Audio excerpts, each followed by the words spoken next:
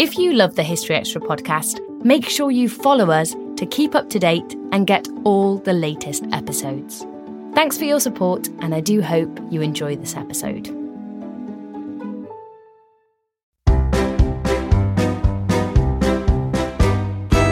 The Tiger Tamer Who Went to Sea, from History Extra, is the story of one remarkable Victorian who lived the life of a dozen men. His adventures as a global seafarer and as a circus clown, showman, and yes, Tiger Tamer would be fascinating enough.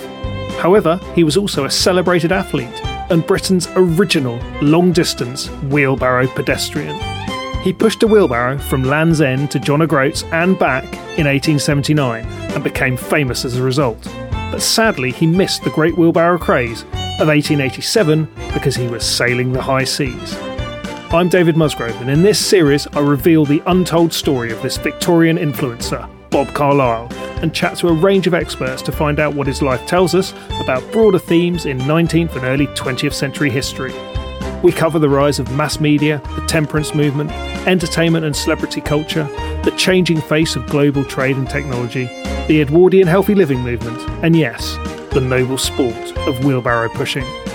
Get it wherever you get your podcasts or direct from History Extra.